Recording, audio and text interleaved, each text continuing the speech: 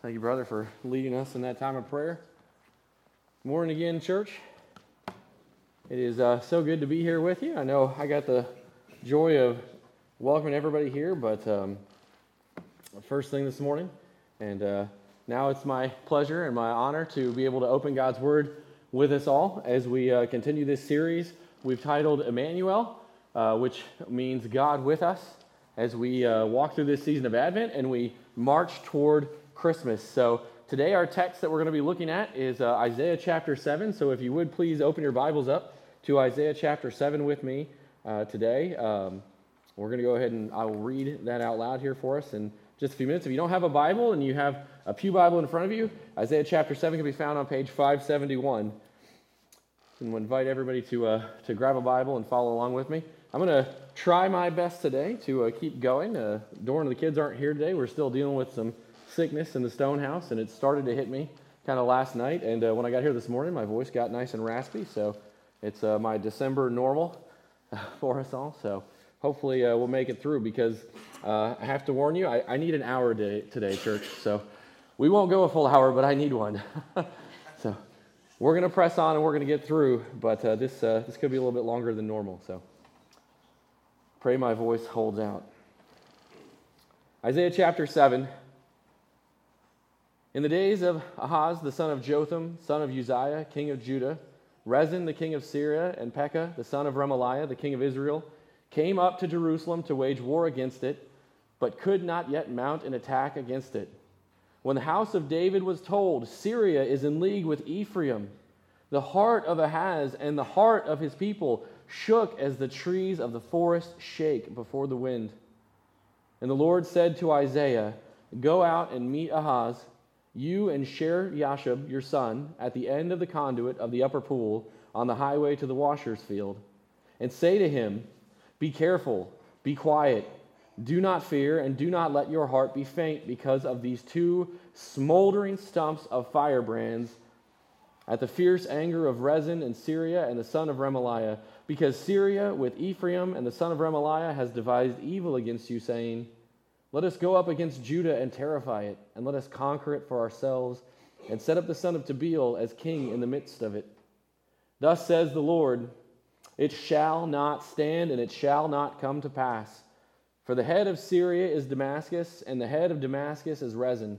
And within 65 years, Ephraim will be shattered from being a people, and the head of Ephraim is Samaria, and the head of Samaria is the son of Remaliah. If you are not firm in faith, you will not be firm at all. Again the Lord spoke to Ahaz, Ask a sign of the Lord your God. Let it be deep as Sheol or high as heaven. But Ahaz said, I will not ask, and I will not put the Lord to the test. And he said, Hear then, O house of David, is it too little that you two weary men, that you weary my God also? Therefore the Lord himself will give you a sign. Behold, the virgin shall conceive and bear a son, and shall call his name Immanuel. He shall eat curds and honey when he knows how to refuse the evil and choose the good.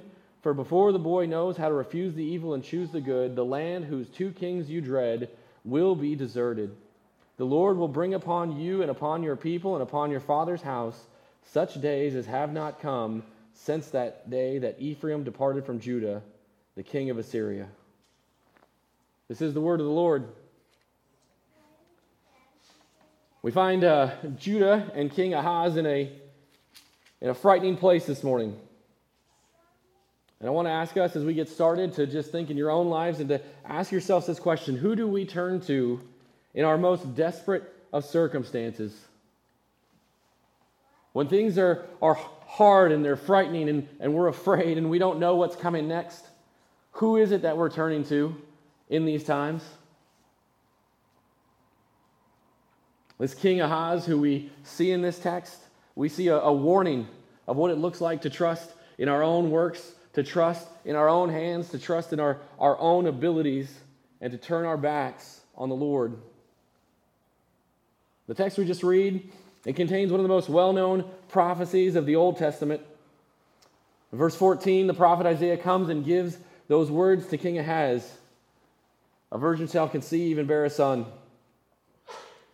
And this verse that now shows up on cards and decorations and all sorts of other Christmas-related items, we look to this text in our Bibles today to ask that question of what's really going on here in this part of God's story.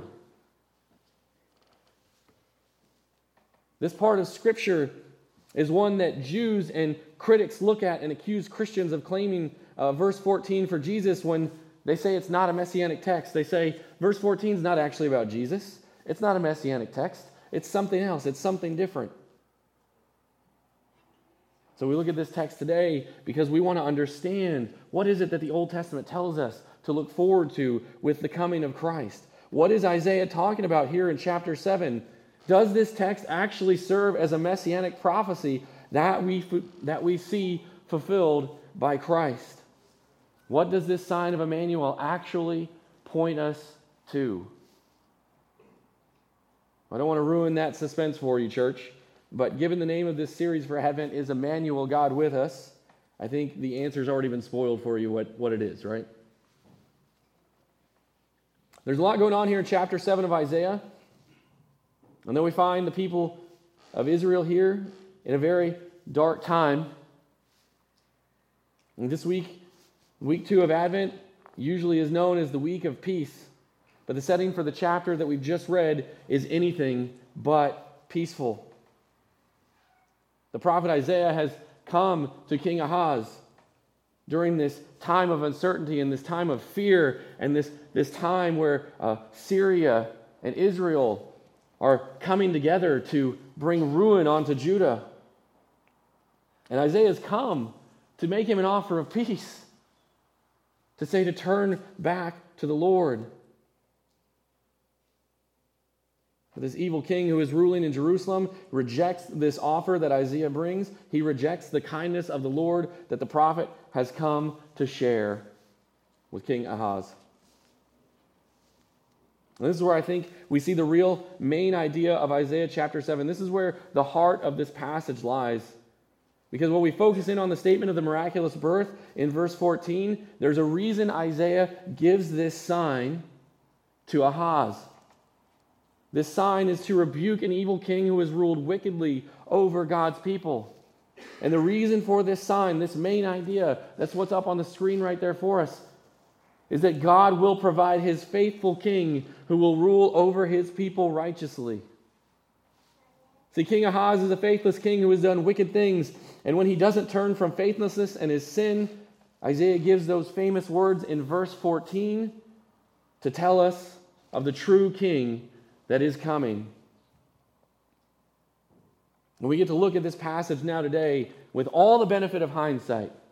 Right? We get to look back in history and we get to see all of these things fulfilled. And we look at it today to see and to believe that God has come to rescue his people and to dwell with his people through his Son, Jesus. That's why we gather here as a church. That's why we celebrate Christmas. That's why we celebrate Advent and we say we're looking forward to his coming. We remember his first coming and we look forward to his second. In spite of what the critics may say, this passage, church, is absolutely messianic, and it absolutely points us directly to our Lord and our Savior. And I think we can prove that here today as we walk through this text, and we can prove it more so than just to prove a theological point, but I think we can prove it and be strengthened in our faith and our hope in Christ as well. Because that's why we're here.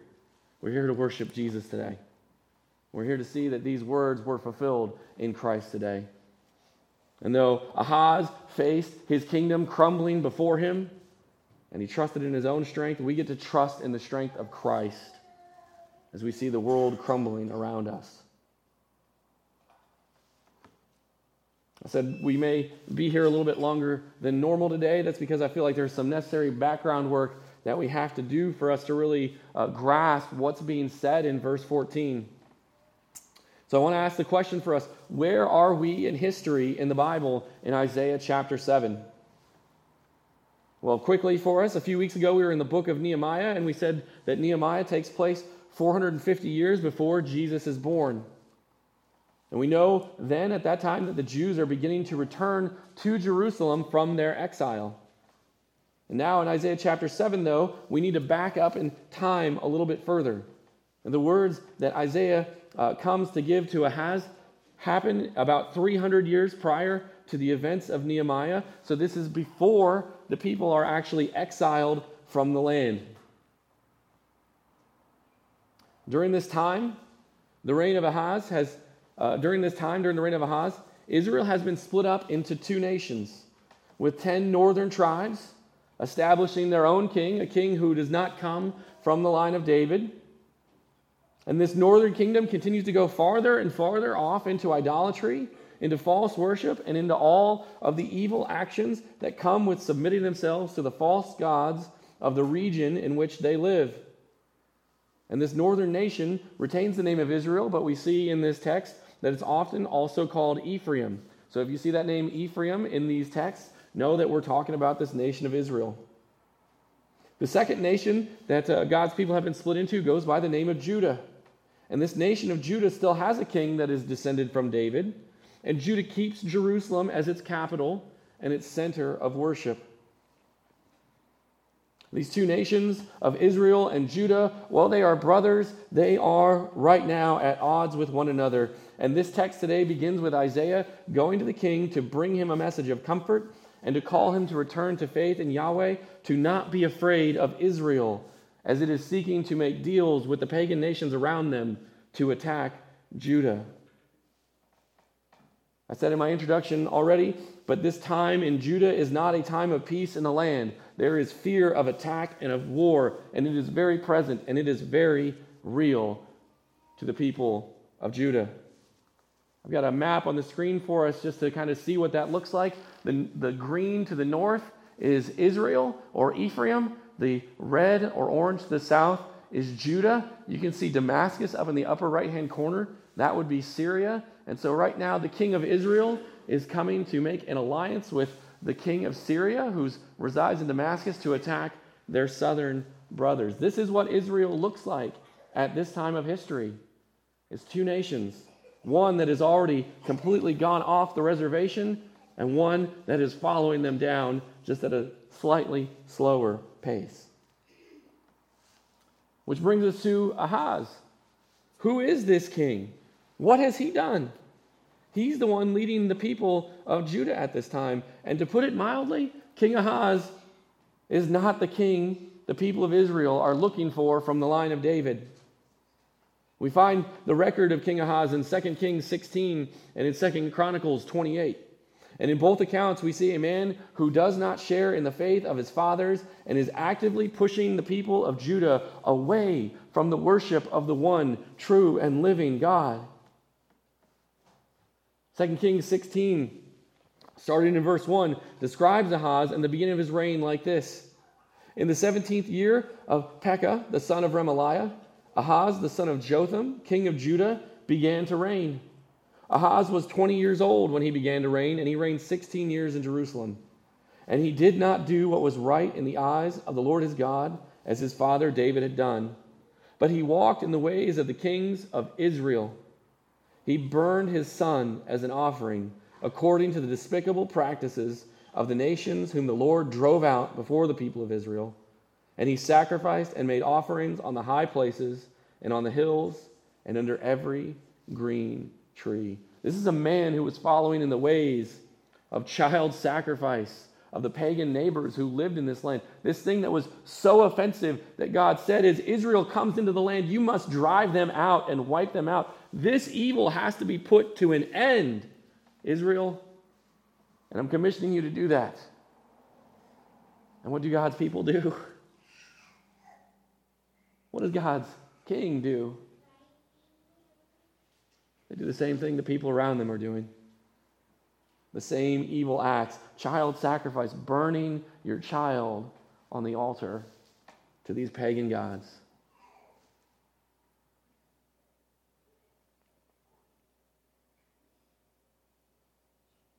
Later in 2 Kings 16, we also hear of another story where Ahaz tries to form alliances with the nations around him out of fear of Israel and Syria. And when Ahaz goes to the Assyrians and he sees the altar that the Assyrians worship at, he looks at it and says, that looks like a nice altar. that you're worshiping your pagan gods with. And he has a copy of this altar. He has a copy of it made. And it's placed inside the temple in Jerusalem. And inside the temple, this place where worship of Yahweh is supposed to be going on, they're sacrificing to pagan gods on this temple that's an imitation of the one he saw in Assyria. This is not a good king. And Judah is going along with Ahaz and the men who are like him. And they're going to feel the effects when the Lord exiles the people from the land that he had promised them. This is who Ahaz is. This wicked king who does evil. Well, who is Isaiah? This introduction to the prophet Isaiah we have here. Isaiah comes into the story in the life of Ahaz in chapter 7. But if we backed up one chapter to chapter 6, we find Isaiah being given his calling by God through this vision, where he comes to God and he raises his hand and says, Lord, send me. And the Lord purifies him of his sins and says, Isaiah, I'm going to send you.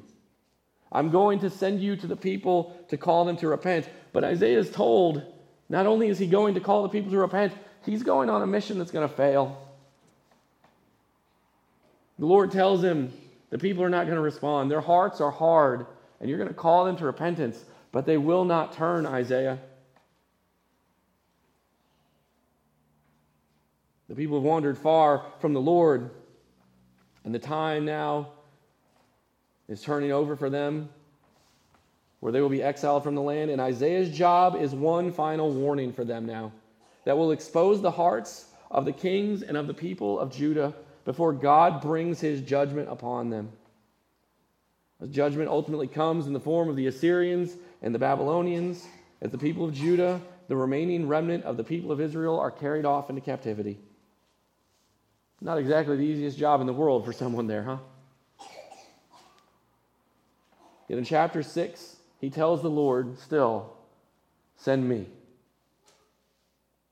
This is who Isaiah is, and this is his call and his commission in chapter 6, which leads us into the text that we read today in chapter 7, where Isaiah is sent to King Ahaz with his son Shir-Yashub to go and to say to him in verse 4, be careful, be quiet, do not fear, and do not let your heart be faint because of these two smoldering stumps of firebrands at the fierce anger of Rezin and Syria, the son of Remaliah. Ahaz may be terrified at this point. And that's our first point there as we continue to move on, as Isaiah goes to Ahaz. Ahaz is terrified. He is stricken with great fear because the northern kingdom of Israel, Ephraim, is in league with Syria, and they're coming to attack. And they want to displace Ahaz and replace him with a false king. And in verse 2, we see this terror in the king. You can look back at verse 2 with me. Listen to the words here. When the house of David was told, Syria is in league with Ephraim, the heart of Ahaz and the heart of his people shook as the trees of the forest shake before the wind. I read that again the other day, and as I was prepping for this, and the language struck me because it sounded so much like the language that we talked about last week with Adam and Eve in the garden. It reminded me of them in the garden when they heard God in the cool of the day. Remember, I said that some translations translate that instead of cool of the day in the wind of the day. So Adam and Eve in the garden were struck with fear when they heard God moving in the wind, moving in the trees, and they heard his presence coming, and they were terrified because it was God himself who was coming. And what do we have Ahaz here afraid of? This faithless king Ahaz, his heart shakes, not because he fears God who is coming, but it is the news of these two kingdoms forging an alliance. This is where his fears lie. Jesus tells us, do not fear do not fear the one who can only kill the body, but fear the one who can kill the soul. And Ahaz here is more afraid of the men who are coming to try to overthrow him in his kingdom than he is the God who gave him that kingdom in the first place. And this is what Isaiah is told to take to Ahaz. And he's told to take it to him in order to comfort him and to call him back to Yahweh, who is the one and only who is truly able to deliver Judah from this threat. We saw it already in verse 4. God tells Isaiah that Ahaz should be careful and be quiet. Do not fear and do not faint. And Isaiah delivers that message in verse 7. You can look back at that with me again too. Verse 7 says this, "Thus says the Lord, it shall not stand and it shall not come to pass. For the head of Syria is Damascus, the head of Damascus is Rezin." Syria is just a country with a city that's at its head. And its head has a king, a minor king, a nothing king. The text goes on and says, within 65 years, Ephraim will be shattered from being a people. And the head of Ephraim is Samaria. And the head of Samaria is the son of Remaliah. Who are the head of these two nations? It is not the God who has delivered Israel from Egypt. It is not the God who has delivered Israel, this land in which they occupy. It is these men. And that's why Isaiah looks at King Ahaz here at the end of verse 9. He says, if you are not firm in faith, you will not be firm at all. This thing that has taken Ahaz's heart with fear, God is telling him now that this alliance is pathetic in the face of the Lord. Verse 9, God tells Ahaz the northern kingdom will not even be around in 65 years' time. His northern brethren will be wiped off the map. And at the end of verse 9, God lays down the challenge to the king of Judah. If you are not firm in your faith, you will not be firm at all. There's this call to return to God. Even in the midst of all that Ahaz has done, even in the midst of all of Ahaz will do, God is telling him, turn, put your faith in the one who will deliver you. That's why I asked us that question as we got started, is who do we look to in our most dire of circumstances, church? That question feels very relatable to most of us, I'm sure, doesn't it? As we're sitting there and we're looking at the circumstances before us, who will we turn to? Where is our faith being placed? Who are we going to trust to deliver us? Ahaz had that question asked to him. Will you trust in Yahweh, the God who delivered your people out of Egypt and gave this land to your forefathers? Or Ahaz, will you trust in your own political prowess and trust in your own alliances with other nations, thinking that they will protect you from this threat that is absolutely puny before the Almighty God? Who will we trust in today for our salvation? Who will we trust in that will be there with us, walking with us all the way to the very end, as we have to sit there and stare death in the face? Who will we put our faith and our hope and trust in today for that time? Those words that Isaiah gives to King Ahaz continue to ring out. If you are not firm in your faith, you will not be firm at all. This is the challenge to Ahaz. It's a warning, I think, for us as well. This is the story so far as well. This is the story so far in Isaiah chapter 7. This is the setup we have to get to those famous words from verse 14, which Matthew quotes in his gospel, pointing us to Christ. We have this king in the line of David who rules from Jerusalem and is ruling over the remnant of his people. But this king is faithless, and he is already failing his people. He's causing them to go astray. He's leading the hearts of Judah away from their God. And Isaiah comes to him with this message to be faithful, and amazingly, not only does Isaiah deliver this message from the Lord, but this wicked king Ahaz is offered something that we don't see very many people in Scripture gets offered. He gets offered a sign. And if you ever sat there and looked at God and been like, God, please just give me a sign. We don't get those very often, do we? And we know the Bible tells us not to put the Lord to the test. Ahaz even quotes that verse here. But yet this wicked king, as God comes to comfort him and tell him, I will cause Judah to stand, or I will cause Judah to fall, he says, believe me, because I will give you a sign.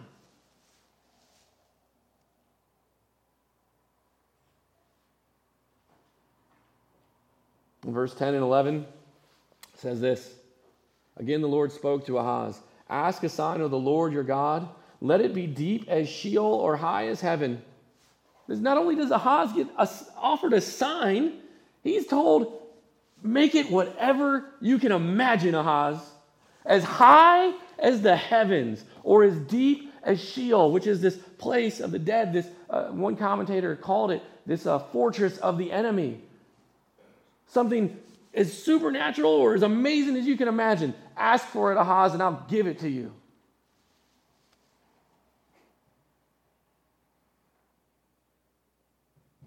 Think big, think supernatural. God is willing to show him something amazing as a proof that the good hand of God is there and present to deliver the people and his king. But what do we get for Ahaz's response?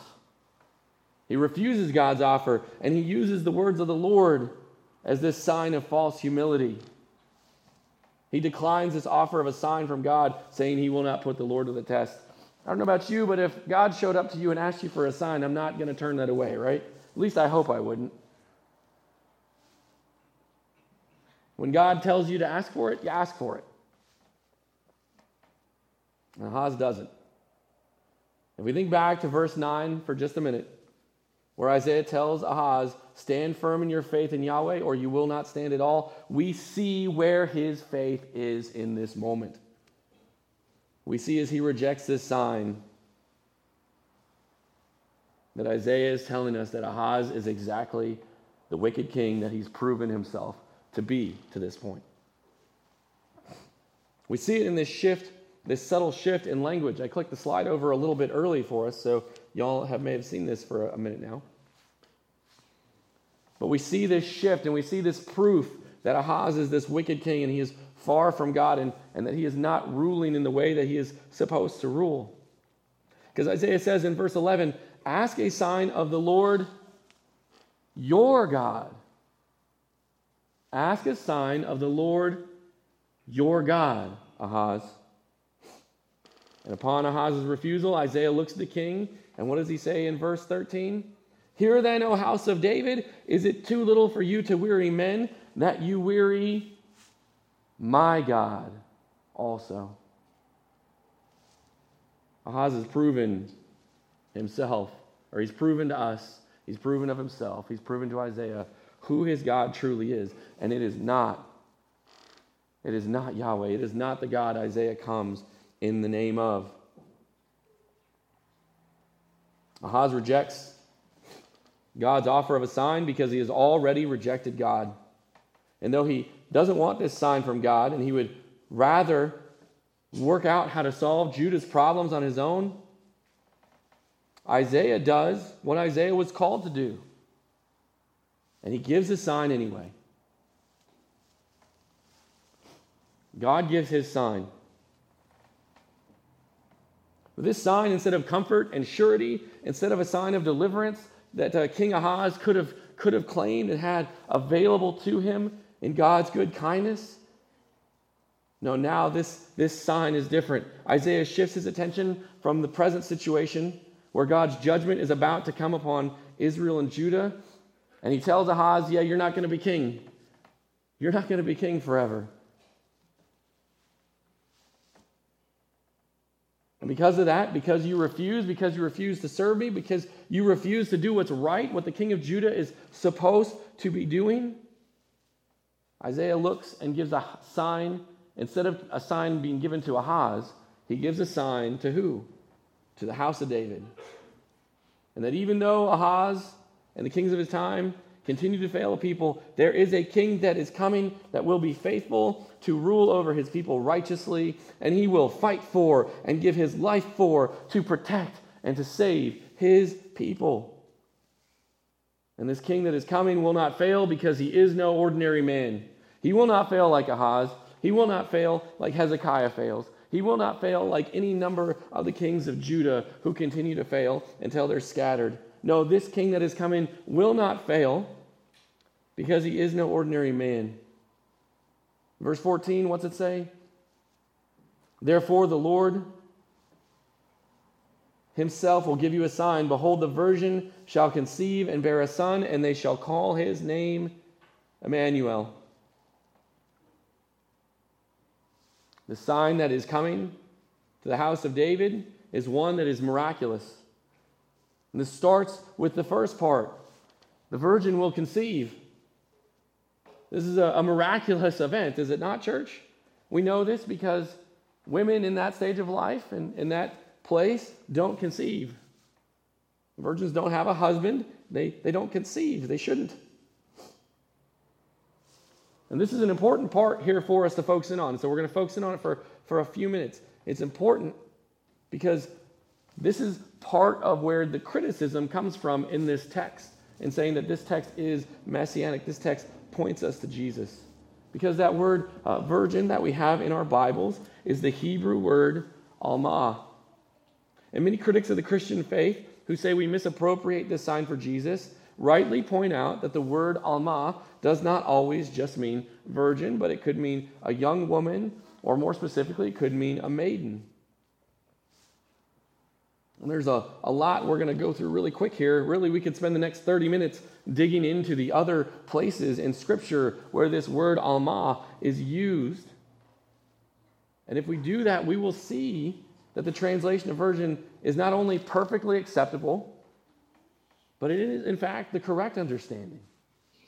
I know we're speeding past that really quick. I can get you some resources on that if you want them after this. But this word almah is absolutely acceptable to be used, or is absolutely acceptable to be translated as virgin. And if you look at the context of the word almah in other places of the Bible, this is the appropriate understanding. And I think we have proof of that as well, too, because if we look at the Old Testament when it was first translated into Greek, about 300 years before Jesus was born, the translators used the Greek word parthenos for the Hebrew word almah. And that Greek word parthenos only has one definition. That word parthenos in Greek only means virgin. Right? And this is where, again, where the critics will say that it was mistranslated into the Greek. But I think the better explanation is that the translators used the definite word because they recognized the context of almah in verse 14 to mean exactly what our translations say today. It's exactly what Matthew thought it said too. In Matthew, when he quoted these words from Isaiah chapter 7, right?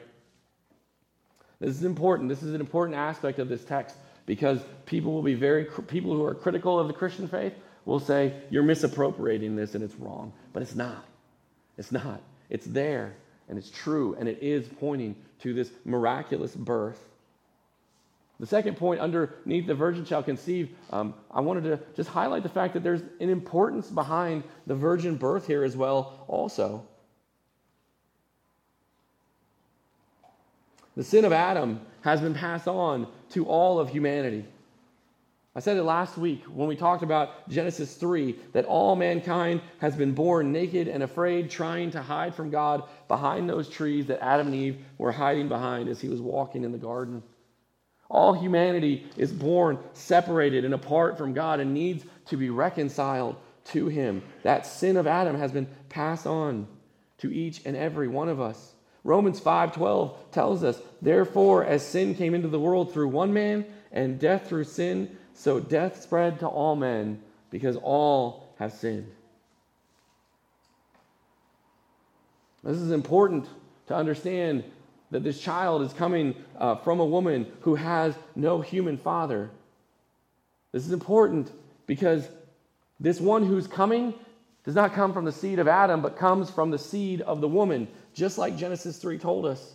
So that when Jesus comes into the world through his virgin birth, he reverses the curse of Adam's disobedience with his own obedience, and he offers righteousness to cover the sins of all who trust in him so that we would be restored to right relationship with God. Jesus was not born of his father Adam. He came from the seed of the woman, just like what was promised in Genesis chapter 3. That's why Romans chapter 5, 18 and 19 say, therefore, as one trespass led to condemnation for all men, so one act of righteousness leads to justification and life for all men. For as by the one man's disobedience the many were made sinners, so by the one man's obedience the many will be made righteous. In Adam we die. In Christ we live. Hallelujah.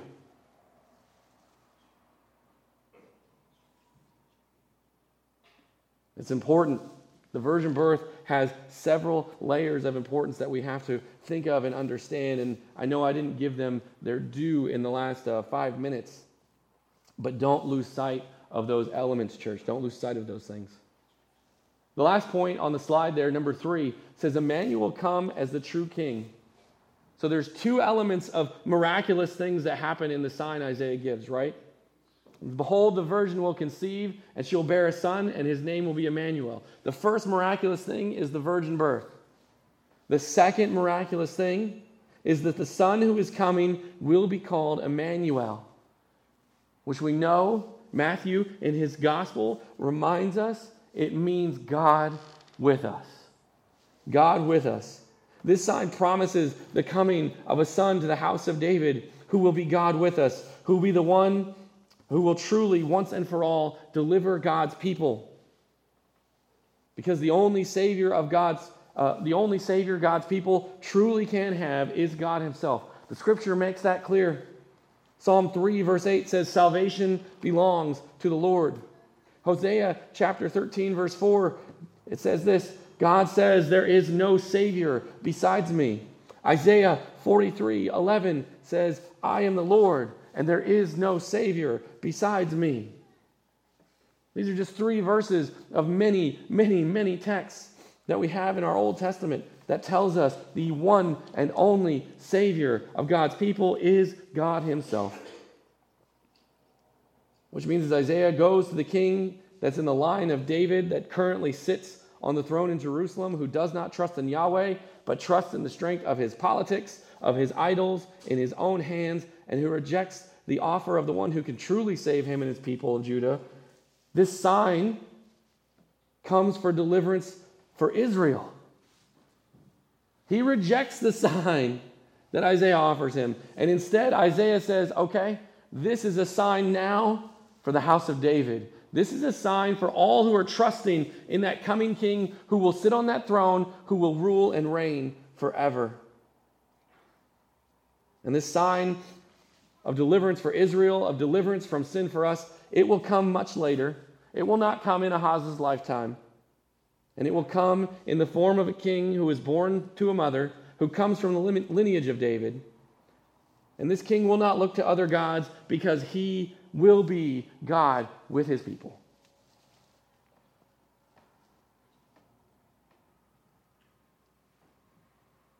I think of Ahaz and his life and the warning that it offers us as he's following all of the practices of the pagan nations around him and the people who fall right in line with him. We look at this and we look at this contrast between this evil king and this good and perfect king, and we have to ask ourselves right now, church, who are we following in this life? Are we looking to the ways of men, to the politics of men, to the things of men, to strengthen our own hands and to carry us forward, to think that that will lead to our salvation? Are we following the kings of men, or are we going to follow the King of Kings?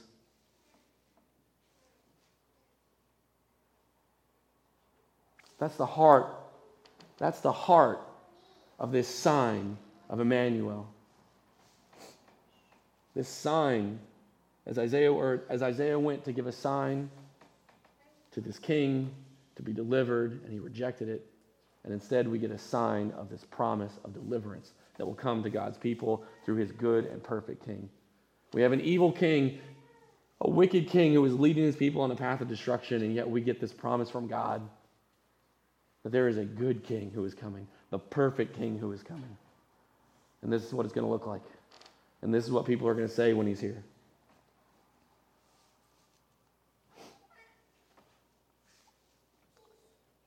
There is some question for many people in this passage about if there is a dual meaning to this sign Isaiah gives.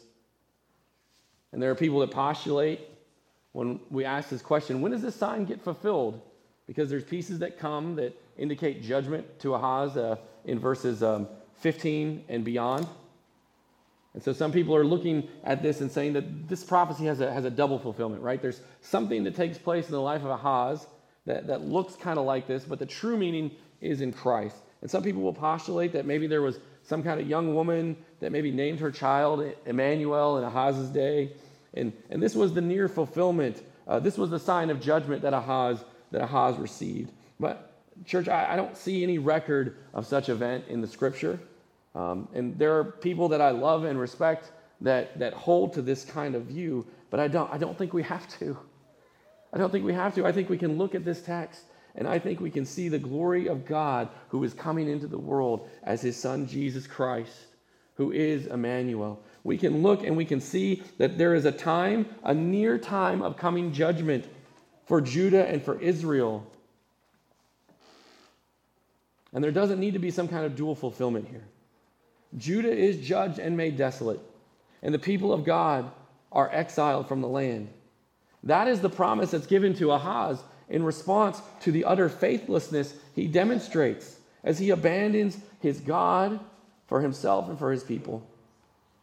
And the sign of Immanuel that is given is not to Ahaz, but it is given to the house of David, that though Ahaz and the other kings may fail, though the people have no peace now, and things are only about to get worse in the near-term future, one day the house of David will see the promise made to it by God himself fulfilled in this coming king who is Immanuel. God is promising in verse 14 that he will provide his faithful king who will rule over his people righteously. That's one of the other critiques of this passage is how and when is this fulfilled? So just remember in verses 10 to 14, we see this sign of Immanuel given to the house of David to point us beyond the lifetime of Ahaz. And if we keep reading in verses 15 to 25, Isaiah continues, but he continues in a slightly different way. He continues to tell Ahaz of the judgment that's coming on Israel and Judah that's going to come to pass on the life or during the lifetime of Ahaz and his contemporaries.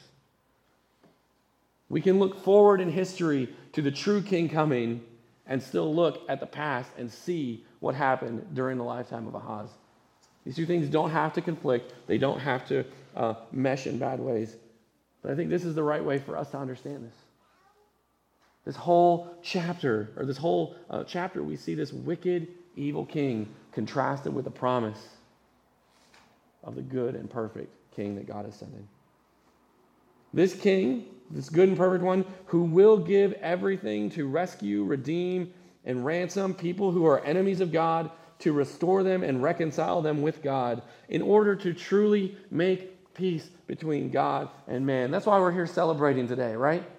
That's why we're celebrating Christmas. That's why we're walking through this time to look forward to that day when we remember that Jesus came. And he came leaving heaven, condescending, coming down, giving up everything to come and to live and to die for us, to make us right with God again.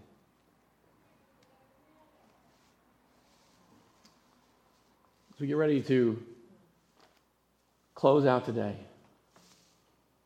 remember that God rescues and he rules through his son Jesus, who is Immanuel. And we can put our hope and our faith and our trust in him today to save us from our sin, to redeem us, to make us right with God. And I started by asking a question today. I want to just finish with that one last time. Who will we turn to in our most desperate of times today?